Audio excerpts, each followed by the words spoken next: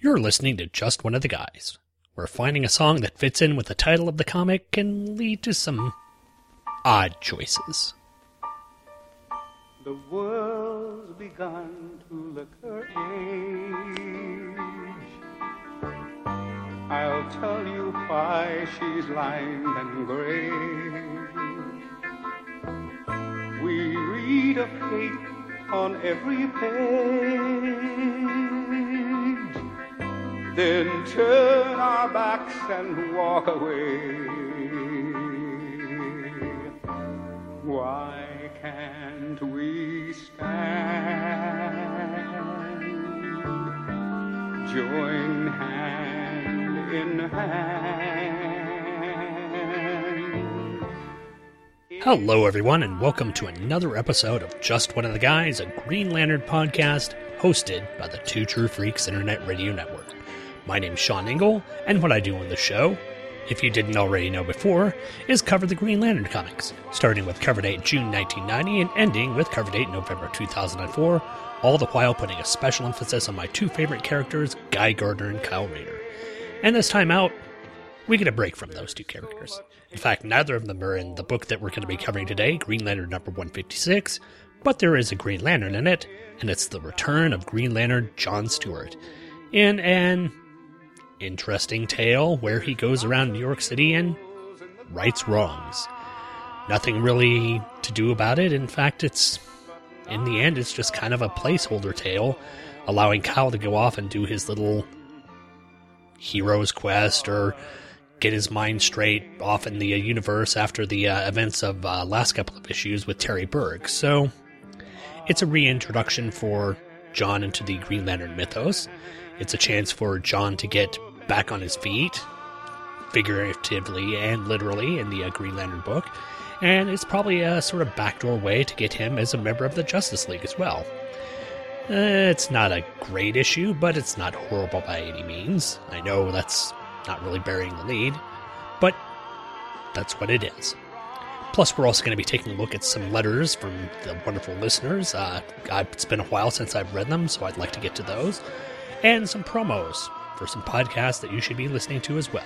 So, once I get back from this podcast promo break, I will get started into coverage of letters, then Green Lantern number 156.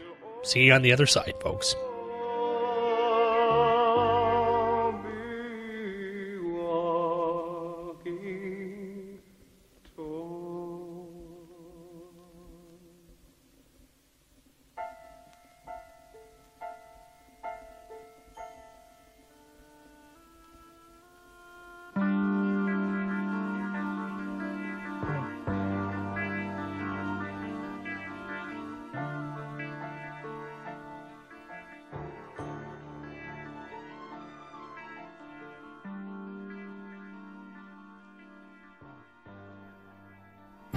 Here at Quark's, customer satisfaction is our primary concern. I'd say we just found our way into a wormhole. I'm Kira Nerys. Lieutenant Commander Worf, reporting for duty, sir. You're the best crew any captain ever had. This may be the last time we're all together.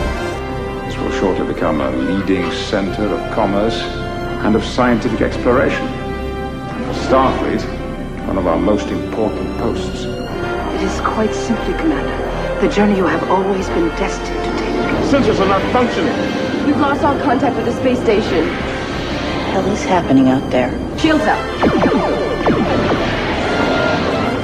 Damage report. Battle stations. I'm Captain Benjamin Sisko. Welcome to Deep Space Nine. Listen to the Prophets, a Deep Space Nine Two True Freaks presentation with Sean Engel and Andrew Leyland. And now with 100% more Paul Spataro. Hey Paul, what's up? Not much. What's going on? I'm just a little confused lately. What else is new? Well, more than usual. I tried to go to get the shows that we just put up, and I was having problems finding them. What were you having trouble finding? Well, I couldn't find Back to the Bins. I couldn't find Avenger Spotlight. Of course, you can only find those when I actually edit them. And you took the words right out of my mouth. They're on the feed, Bill. Yeah, I know. That's where I went. I went to the feed, but they weren't there. You got to go to the feed. You got to go to the Back to the Bins feed. The Back to the Bins feed? What's that? Back to the Bins feed. You got to go to iTunes. You look up Back to the Bins, and you subscribe to the Back to the Bins feed. But I went to Two True Freaks. Yeah, we're on that feed too. What? Where? On the feed. Okay, wait a minute. So you're saying that we're on... All right, so if I wanted to go find the shows that we've done, I'm going to go on to iTunes, and I'm going to click on Back to the Bins, and I'll find Back to the Bins and Avengers Spotlight in the feed. Exactly. I don't even know what I'm talking about! Bill, you go to the feed. You subscribe to the show. You subscribe to whichever show you want. And then you get it. It's that simple. You just got to go to the feed. What show do I want? Back to the Bins. Where? And Avengers Spotlight. Oh, I'm so confused. They're on iTunes. They're on twotruefreaks.com. You want them? You get them. They're you all got there them? for you. All the shows are there. They're still all available, Bill. All right, on the so the feed. If you say feed one more time, I'm going to break your arm.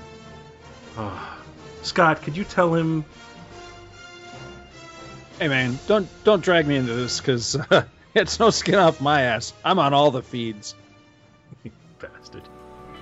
This is an imaginary podcast, which may never have happened. The Shortbox Showcase. But then again may have. About a father and daughter. I'm Professor Allen. And I'm Emily. Who came from Ohio and talked about comics. Walking Dead. Tintin. Black Lightning. White Tiger.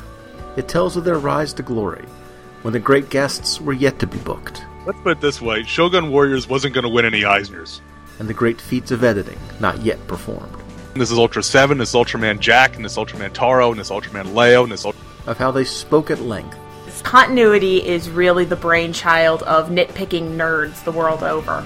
But to be fair, the best kind of confession is the Force confession. And reviewed in brief tales that explore creatively the bounds of a given character's history. Red Sun is wonderful with a very strange ending. Of brilliant creators before their fall from grace. This is the era where Miller is at the height of his creative and artistic powers, and the ability of strong writing to encapsulate and transcend its time. Flash of Two Earths by Gardner Fox. This is an imaginary podcast. Aren't they all? Shortbox Showcase is part of the Relatively Geeky family of podcasts. Check us out on the web at relativelygeekypodcast.blogspot.com or search in iTunes for Relatively Geeky or Shortbox Showcase. And remember, we're not experts. We're just family. It started as an idea, a flicker. Now with a simple voice email to the Superman in the Bronze Age podcast, that flicker has become a flame. Now, Russell, you're ready to start a podcast. Yep, you're ready to go. Yes, start it, and then we can email you. Whoa. And Russell has been, the most consistent emailer. I think it's time that he does start a show. DC Comics Presents. After Dave's done, and you're not covering every issue, so he could do all of them. I would highly recommend that, actually. That would be awesome. So there you go, Russell. Go for it. I can't wait to hear his reaction to this. Well, boys, here's your response. The DC Comics Presents show, hosted by me, Russell Bragg. On each episode, I will cover one issue of DC Comics Presents, in publishing order, until I reach the end of the series. I will also be covering all 4 annuals. Plus, I will be doing a character spotlight on each of Superman's guest stars, and we'll be going to the spinner rack to see what other comic books were available. Join me each episode of the DC Comics Presents show.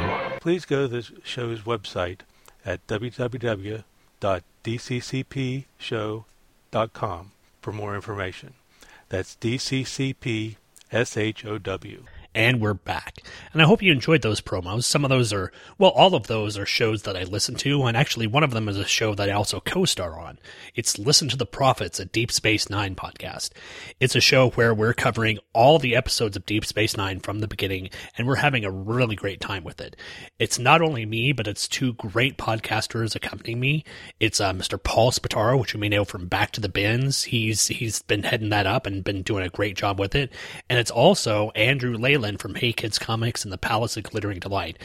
It's just a barrel of fun working with those guys, and I cannot tell you how much fun it is for me to get together with them, every couple of weeks and talk about Deep Space Nine, which is, for me, one of the best Star Trek series after the original series that just kind of gets a bad rep for whatever reason. And I've been enjoying talking about it, and I hope that you'll take a listen to the show and maybe even reevaluate Deep Space Nine, because it's out there for your viewing. If you've got Netflix, all the episodes are there, and we've been watching them, just loving them. So go check it out. Listen to the Prophets. Great show. But one thing that I'd like you to check out right now is some of the listener email. You've got mail. Pattern baldness. And this time out, our first email comes from my good friend over at Earth Destruction Directive and the Vault of Startling Monster Horror Tales of Terror, both of which you can find at Two True Freaks, Mr. Luke Giaconetti. Luke writes in with the title of the email, 150, and he says, Sean, I just want to drop you a real quick note about episode 150, where you and Miss Emily covered GL 150 and the end of the Ion storyline for Kyle. First off, let me say congrats on hitting that lofty number of 150. Well, thanks, Luke. I really don't take into account that I've done this many episodes, especially when I'm on the Two True Freaks website, and they're coming up on 500 episodes pretty soon, so 150 really isn't all that much, but thank you nonetheless for the congratulatory note, I guess. I really appreciate it. It's just doing what I enjoy, and it's the same thing that you do with Earth Destruction Directive, and you will be up to 150, I doubt, in no time, sir. Anyway, he continues saying, you guys had a great discussion about superheroes with loving, involved fathers in their life. And as a father of 3 young children who finds himself drawn to studies about the important father in a child's development, as well as modern fathering theory and techniques, I too like this trait when it rarely gets brought out. It's much easier to have a father or both parents be shuffled off the buffalo and be a source of angst for our hero, rather than a part of the support system. So I appreciated the discussion of this topic. And although I'm glad in this story that Kyle reconnected with his father, I'm also kind of glad that Kyle does have at least one living parent. As referenced so often in comics, there are so many people who have lost their parents, major heroes. Specifically, you look to Batman, you can look to Hal Jordan as a Green Lantern, him losing his parents. You can look to Robin, the Dick Grayson Robin losing his parents. And even currently, I don't know specifically if this has happened in the New 52, but Tim Drake as well, his parents are no longer around. And that's a great resource for them to mine areas of angst or depression with the heroes, but it is nice every once in a while to see a character who does have a good family and a good support group with them. I'm glad you touched on that, and I'm glad that we were able to touch on that in the discussion that we had on issue 150. Going back to Luke's email, he says, strangely enough, the other side of that coin, the hero as a loving, involved father, has been on my mind lately, as the all-time single greatest character displaying that trait has recently got a handsome omnibus release of his 4-color adventures. He is the terror that flaps in the night. He is the piece of tape that gets caught in the cover of your comic book. Yes, that's right, I'm talking about the one and only Darkwing Duck. I was a fan of this from day one, but now, as a father myself, the fact that DW's life is split between defending the citizens of St. Canard and looking after and rearing his adopted daughter Goslin makes the character all the more awesome. Always, I enjoyed your coverage of the Ion story with the discussions that arose from the choices Kyle made and the way Winnick and Eaglesham and company presented them to the reader. Now, I know I've said this before, but once more, looking forward to wherever Kyle rings off to from here. Luke, thank you for talking about Darkwing Duck. It's been brought up recently with the discussion that there's going to be a brand new revamp of the series of DuckTales coming out for, I don't know whether Disney's going to be releasing it specifically on the Disney Channel or Disney XD, but I'd love to see a revamp of Darkwing Duck. And now thinking about it as a father myself, it's interesting how that character was different from your average sort of superhero archetype at the time. He was a father figure who had to take care of a child somewhat in the manner of Batman taking care of Dick Grayson as Ward, but he never brought Gosalyn in to be his sidekick or anything. For her, he was always a parent, and I'm trying to remember if in the show, if Gosalyn actually knew that he was Darkwing. I'm certain he did. It's been so long since I've watched those shows. But it's one of those things that I think, and I talked about this, and I don't know whether this will be released at the point of this time. It might be a little while later, but I recently talked with Andy and Paul on A Palace of Glittering Delights about the odd number Star Treks.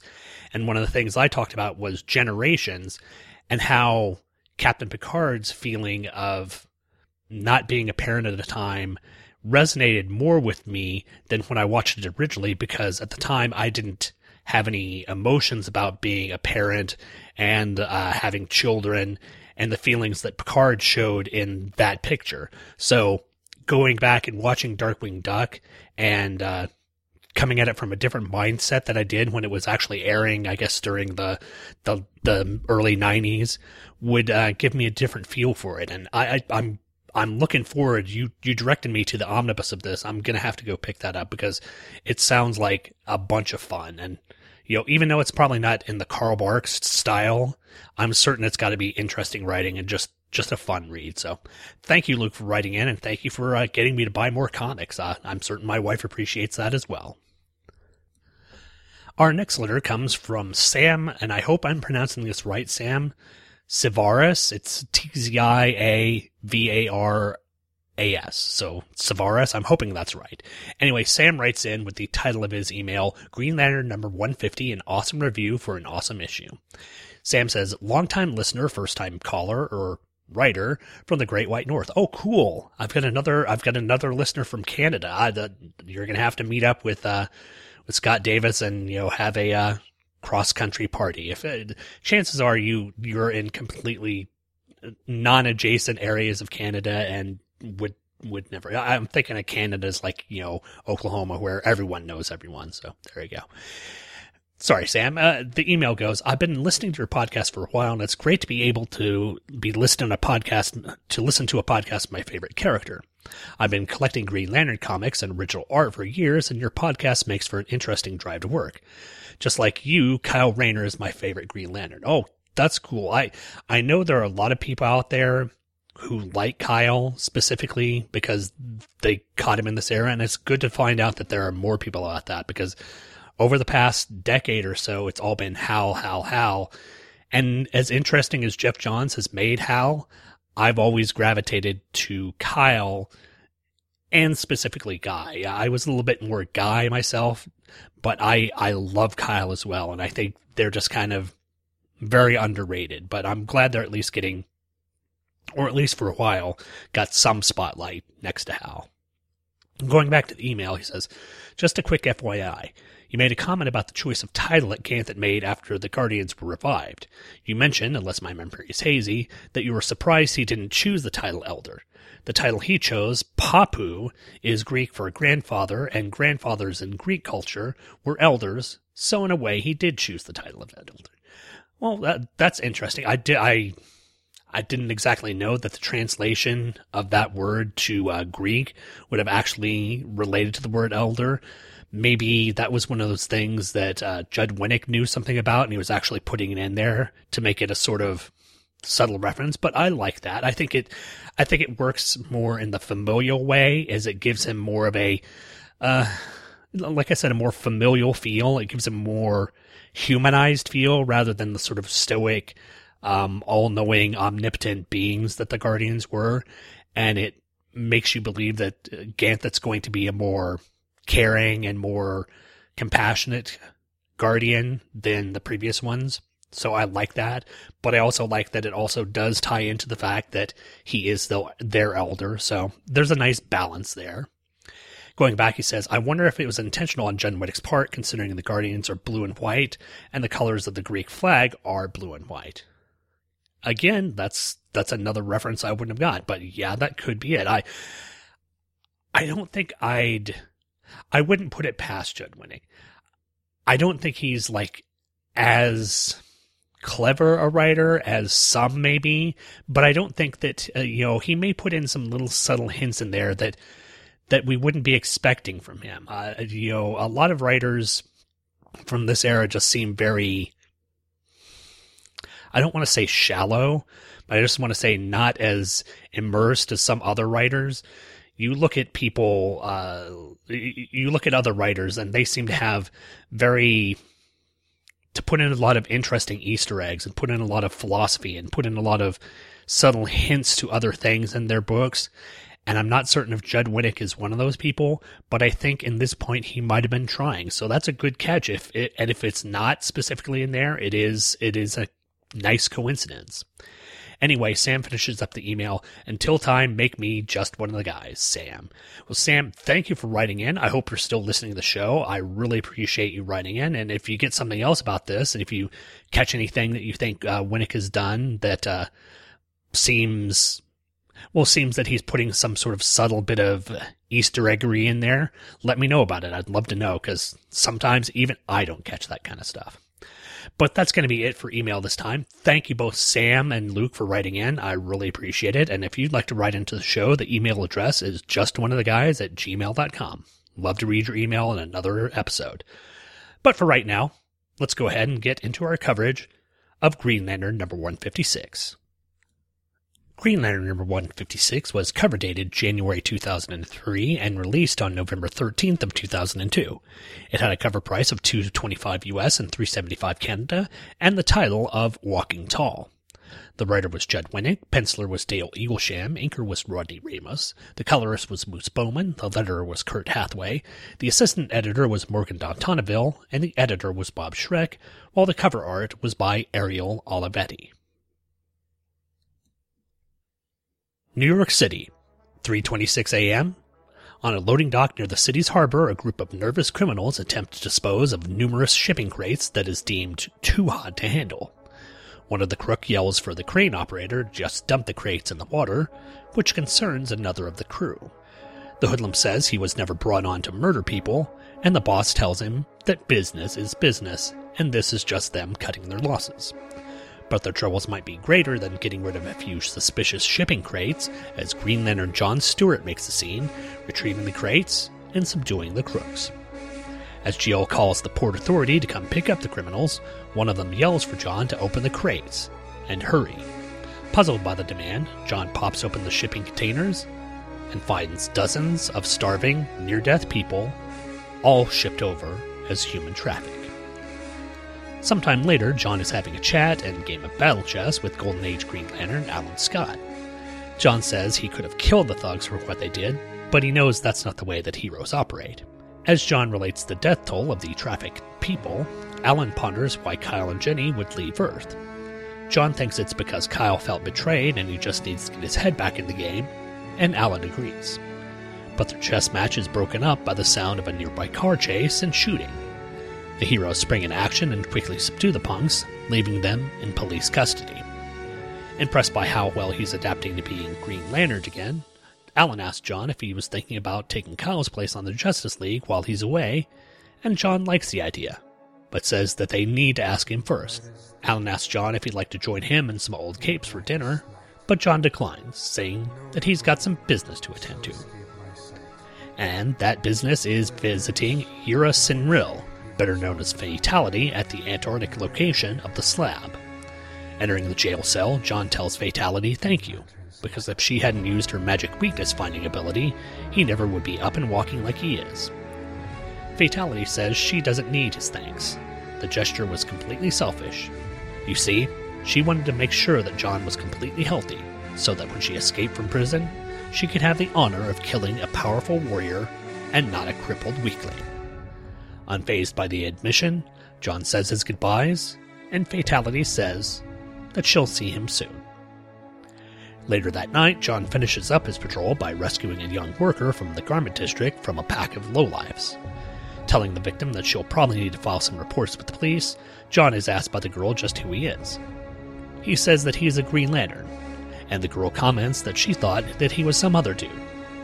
John tells her that there was another person who went by Green Lantern, but he's filling in for him. Cool, the girl says, and John replies, yeah, I think it's pretty cool too.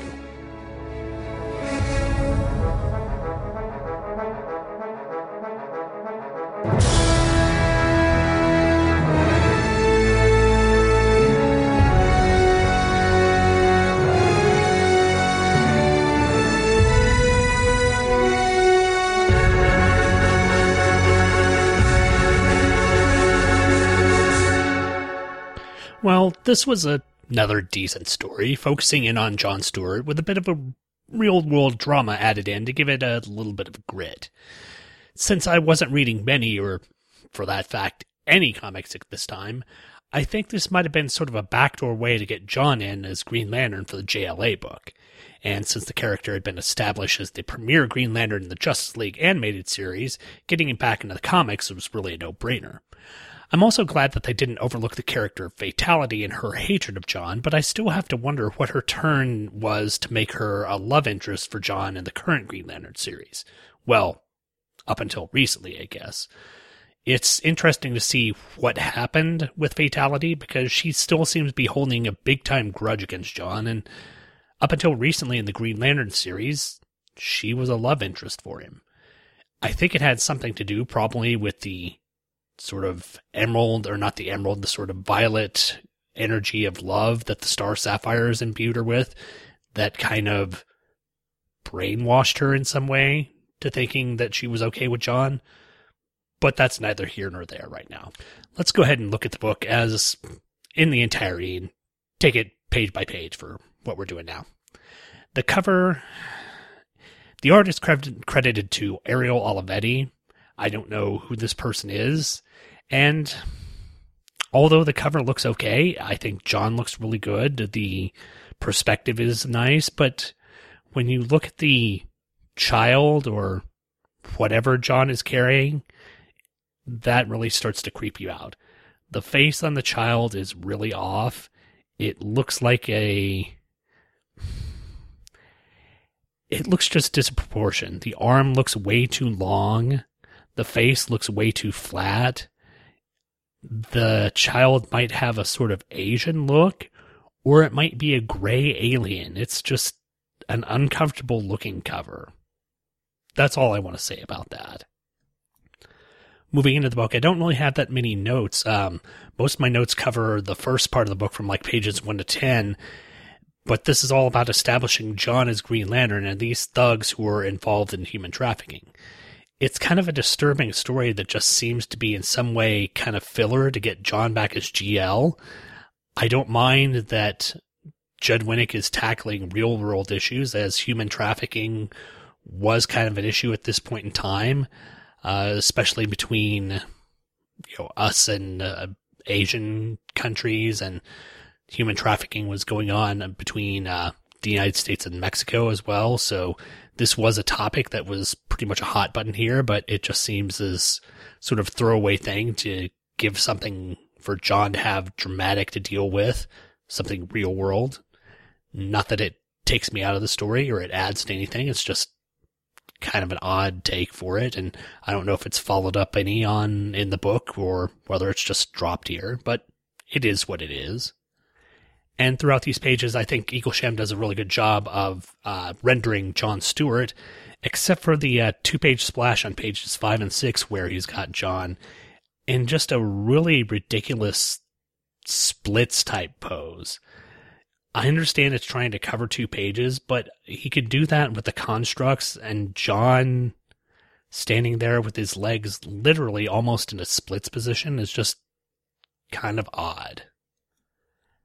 Pages 11 through 13, as John is talking with Alan here, they're playing a game of chess, but it's ring construct battle chess. And if you remember from, God, this might even be the late 80s, there was a game called Battle Chess where it was essentially a game of chess, but when your characters moved from one position to another and engaged either knights or pawns or whatever piece on the table, there were different animations that were kind of silly going on with it, and it kind of seems like they're trying to mimic that here in this game. I don't know if this is supposed to be a reference to something or if this is supposed to just look cool, but it is there, and it's another thing that I don't know if it's trying to say something or not. It's just there. Pages 14 and 15, in stark contrast to the hoodlums of the 80s and 90s, who had more of a punk look. In fact, most of them had shaved heads and mohawks. The hoodlums of the 2000s have a more ghetto, gangbanger type look. It's almost like they walked off the set of a Spike Lee movie. I don't think it's any more stereotypical than what we'd get in the 80s, but it's just interesting to see how thugs from one era progressed into another era. In the 80s and such, we thought as punks as being the people who would be the ones committing crimes or being reckless and endangering people.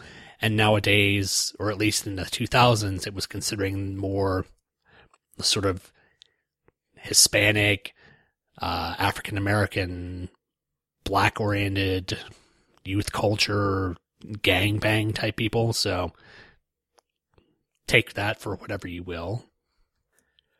Page 16, I think this page leads more credence that John was being eyed for JLA membership in the book, as Alan asked him if he's thought about joining.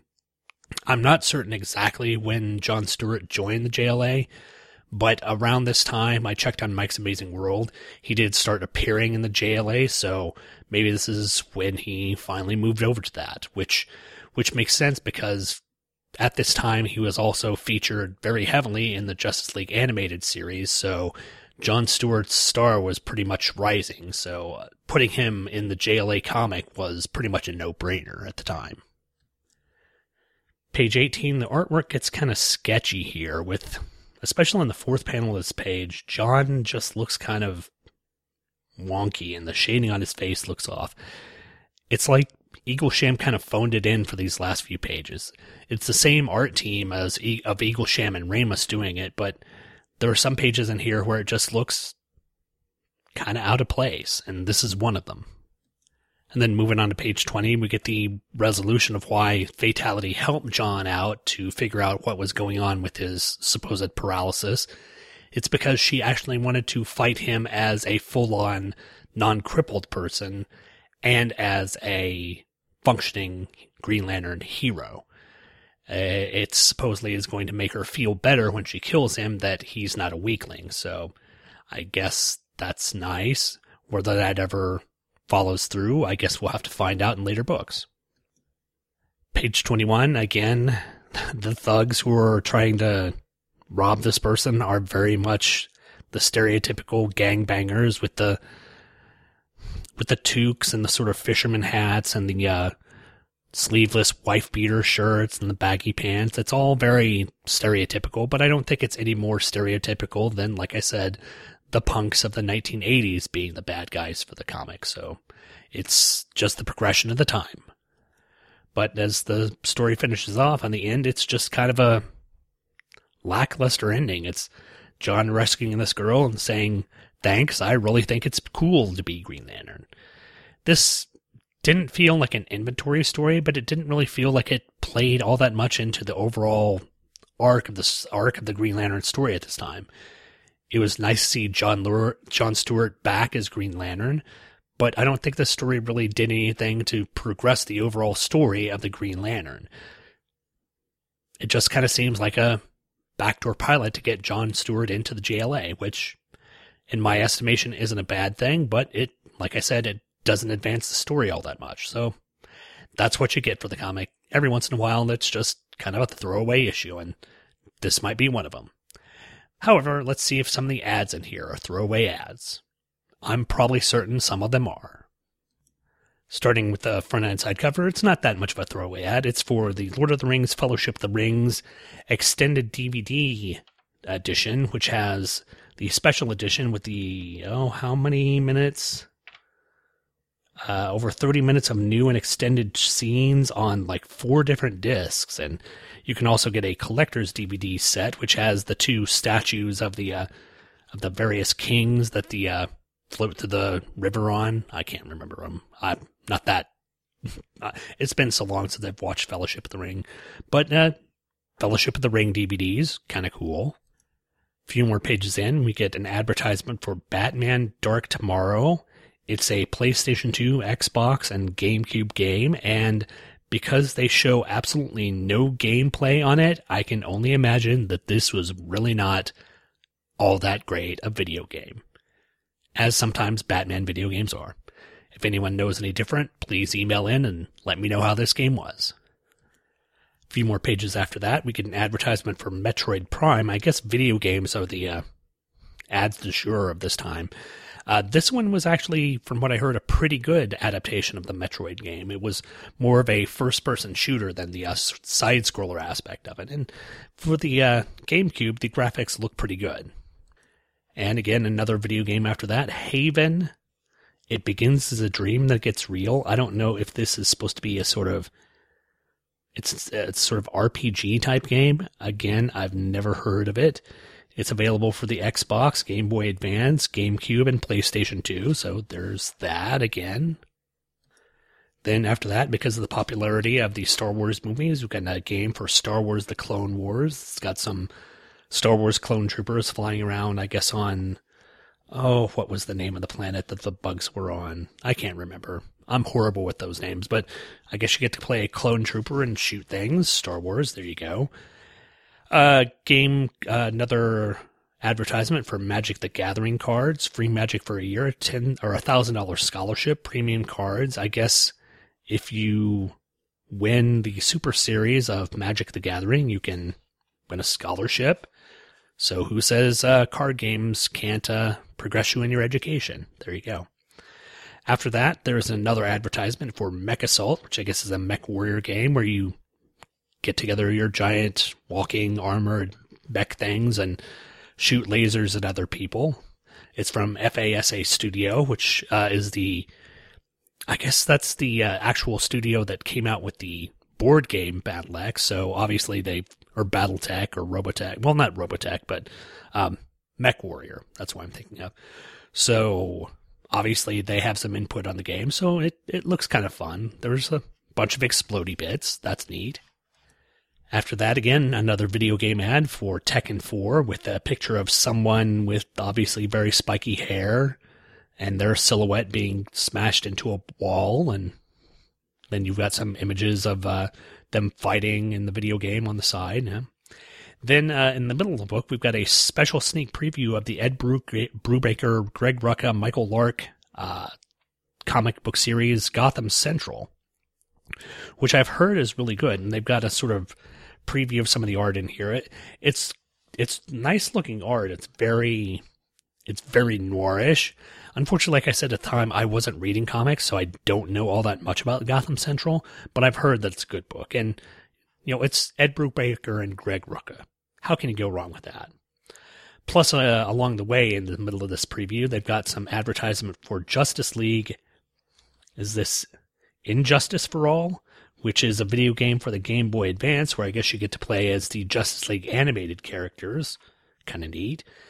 Then after that, there's an advertisement for Superman the Man of Steel video game, only on Xbox. It looks like you fly around as Superman and shows you doing various things, like flying and using your freeze breath. And I don't know who he's fighting. It looks like maybe Brainiac, but he's using heat vision on him. So I don't know about this game. I had never heard of this. I've heard of Superman 64, which was awful. And of course, I've heard about the Death and Return of Superman, which was on the SNES, which I heard was pretty good. So after that, you get another advertisement for Superman and JLA sticker books from DK Publishing. So that's something. And then again, we get another advertisement, this time not for Mech Warrior, but this one from Mech Warrior Mercenaries, which is another robot shoot-'em-up game. There you go. And more advertisement. Every advertisement here is for video games. I so miss Twinkie ads. This one says, unleash the power of 3 in a stunning new RPG. It's Suikoden. It's anime, Asian stereotype people with eye patches and girls with ponytails and guys with long hair and the flowy locks in the front and kids with spiky hair and helmets, and it's all anime stuff. So if you like that, maybe you played this game. I have no idea. Then finally an ad for something that isn't a video game. This is for Verb. It's got a picture of a kid doing various things like playing basketball, soccer, playing guitar, rock climbing, and snowboarding.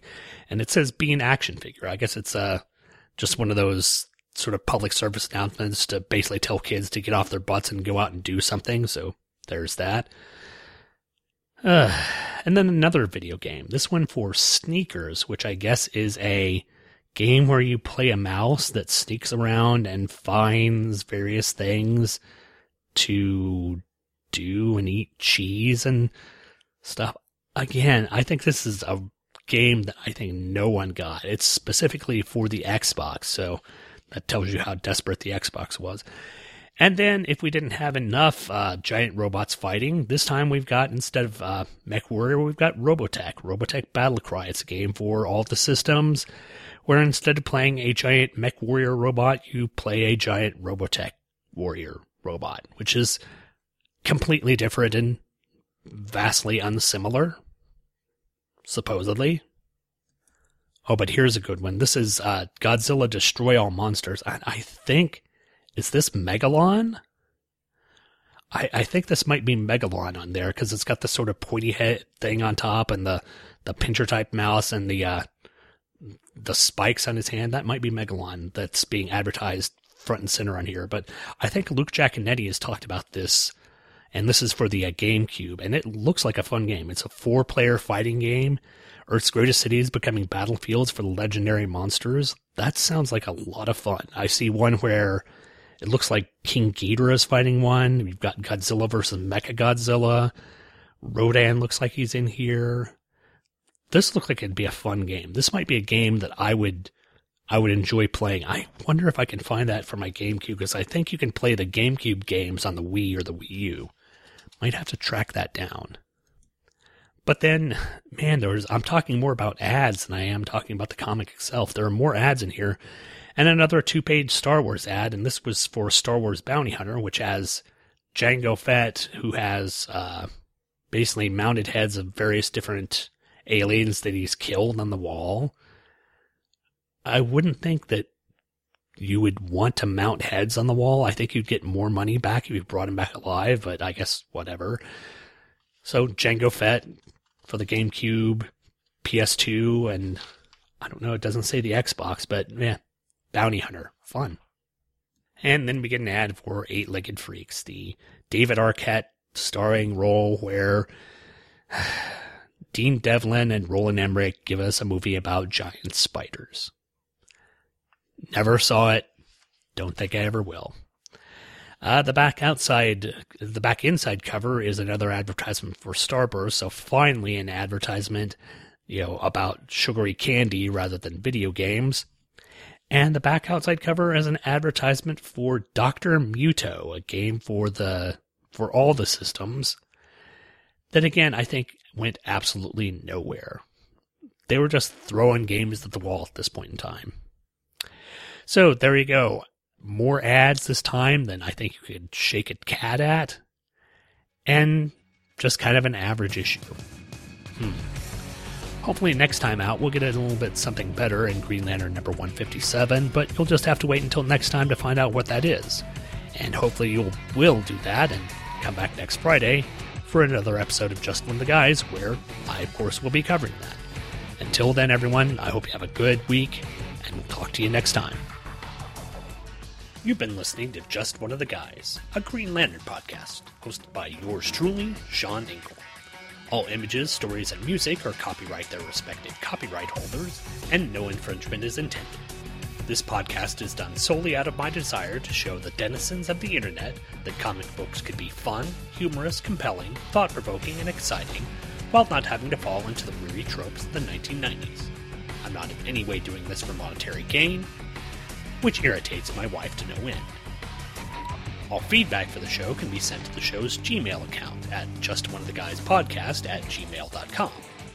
All feedback, positive and negative, is warmly welcomed.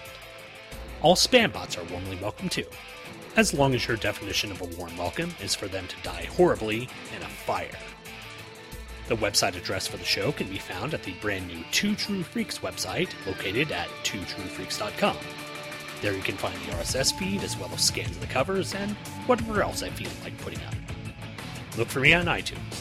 Just search for Two True Freaks Presents Just One of the Guys podcast, and you can subscribe to the show there. You can search for me on Facebook as well, and now you can find me there, as it was a requirement of my new Demaza Corps contract. But it doesn't mean that I'll be joining your little Candy Crush group anytime soon. Thanks for downloading and listening, and come back next Friday for another episode of Just One of the Guys, a Green Lantern podcast.